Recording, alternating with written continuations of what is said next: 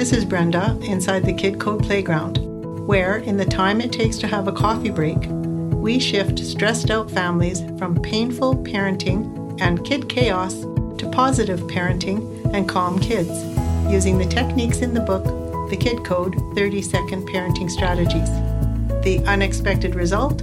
You get your belly laugh back and ensure your kids keep theirs. In this podcast, pointed straight at your heart, we understand that parents struggle with two big problems: time and strategies that work on the spot.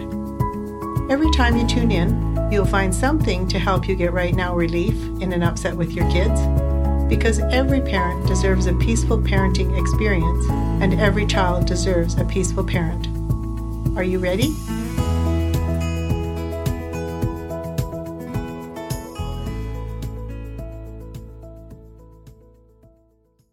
Hello, peaceful, positive parents. One of the reasons we can't be kind to ourselves is because unconsciously and sometimes consciously, we don't like ourselves. We all know that. And we also know that we're usually not kind to someone we don't like. I know it's not easy to break through self-loathing because we use it to try to make ourselves into better people, but it's never worked. Berating ourselves, not forgiving ourselves, being cruel to ourselves, those ways of handling ourselves don't deliver what we hope they might. And we are handling ourselves. We are managing ourselves.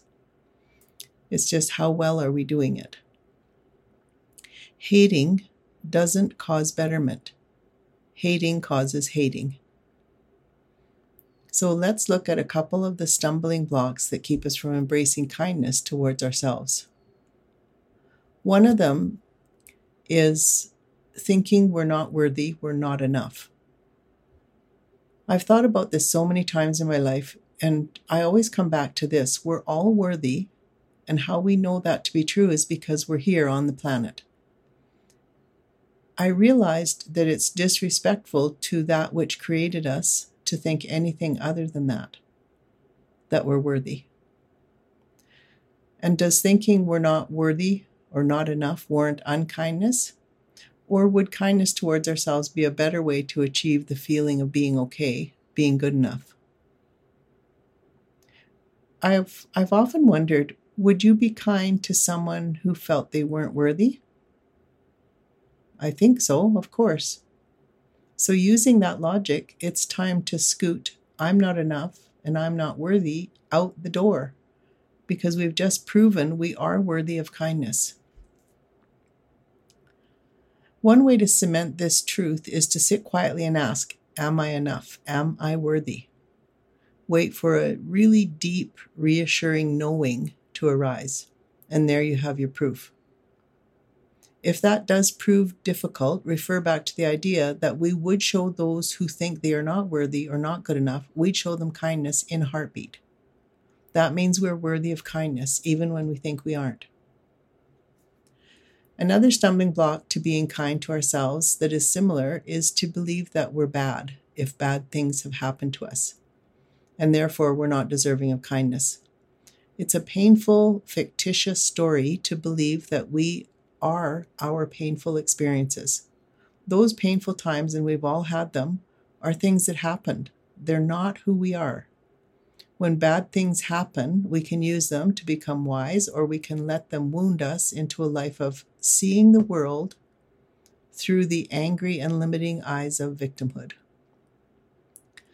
Having bad things happen to us doesn't mean we're not worthy of kindness. When bad things happen to others, we instantly react with kindness towards them. But because bad things have happened to us, we've decided and then stored the idea in our unconscious mind that we're not worthy of kindness. It's just silly. Okay, so we've just demonstrated that we are worthy of showing ourselves kindness. In fact, I think it's our responsibility to show ourselves kindness. I hope you accept the challenge, and I hope you teach this to your kids so they can blossom themselves instead of blame themselves. This is how to checkmate the mind of its nonsense.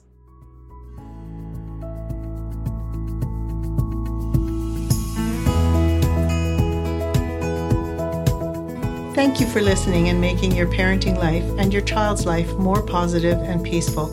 If you enjoyed what you heard, please share it with a friend. And if you haven't already, please subscribe and rate and review it on your favorite podcast player. If you'd like to take a Kid Code course, you can do it in the time it takes to have a coffee break. If you'd like to become a Kid Code teacher, or if you want to reach me directly to talk about anything Kid Code, I'm here, thekidcode.ca. Instant evolution into positive, peaceful parenting, one upset at a time.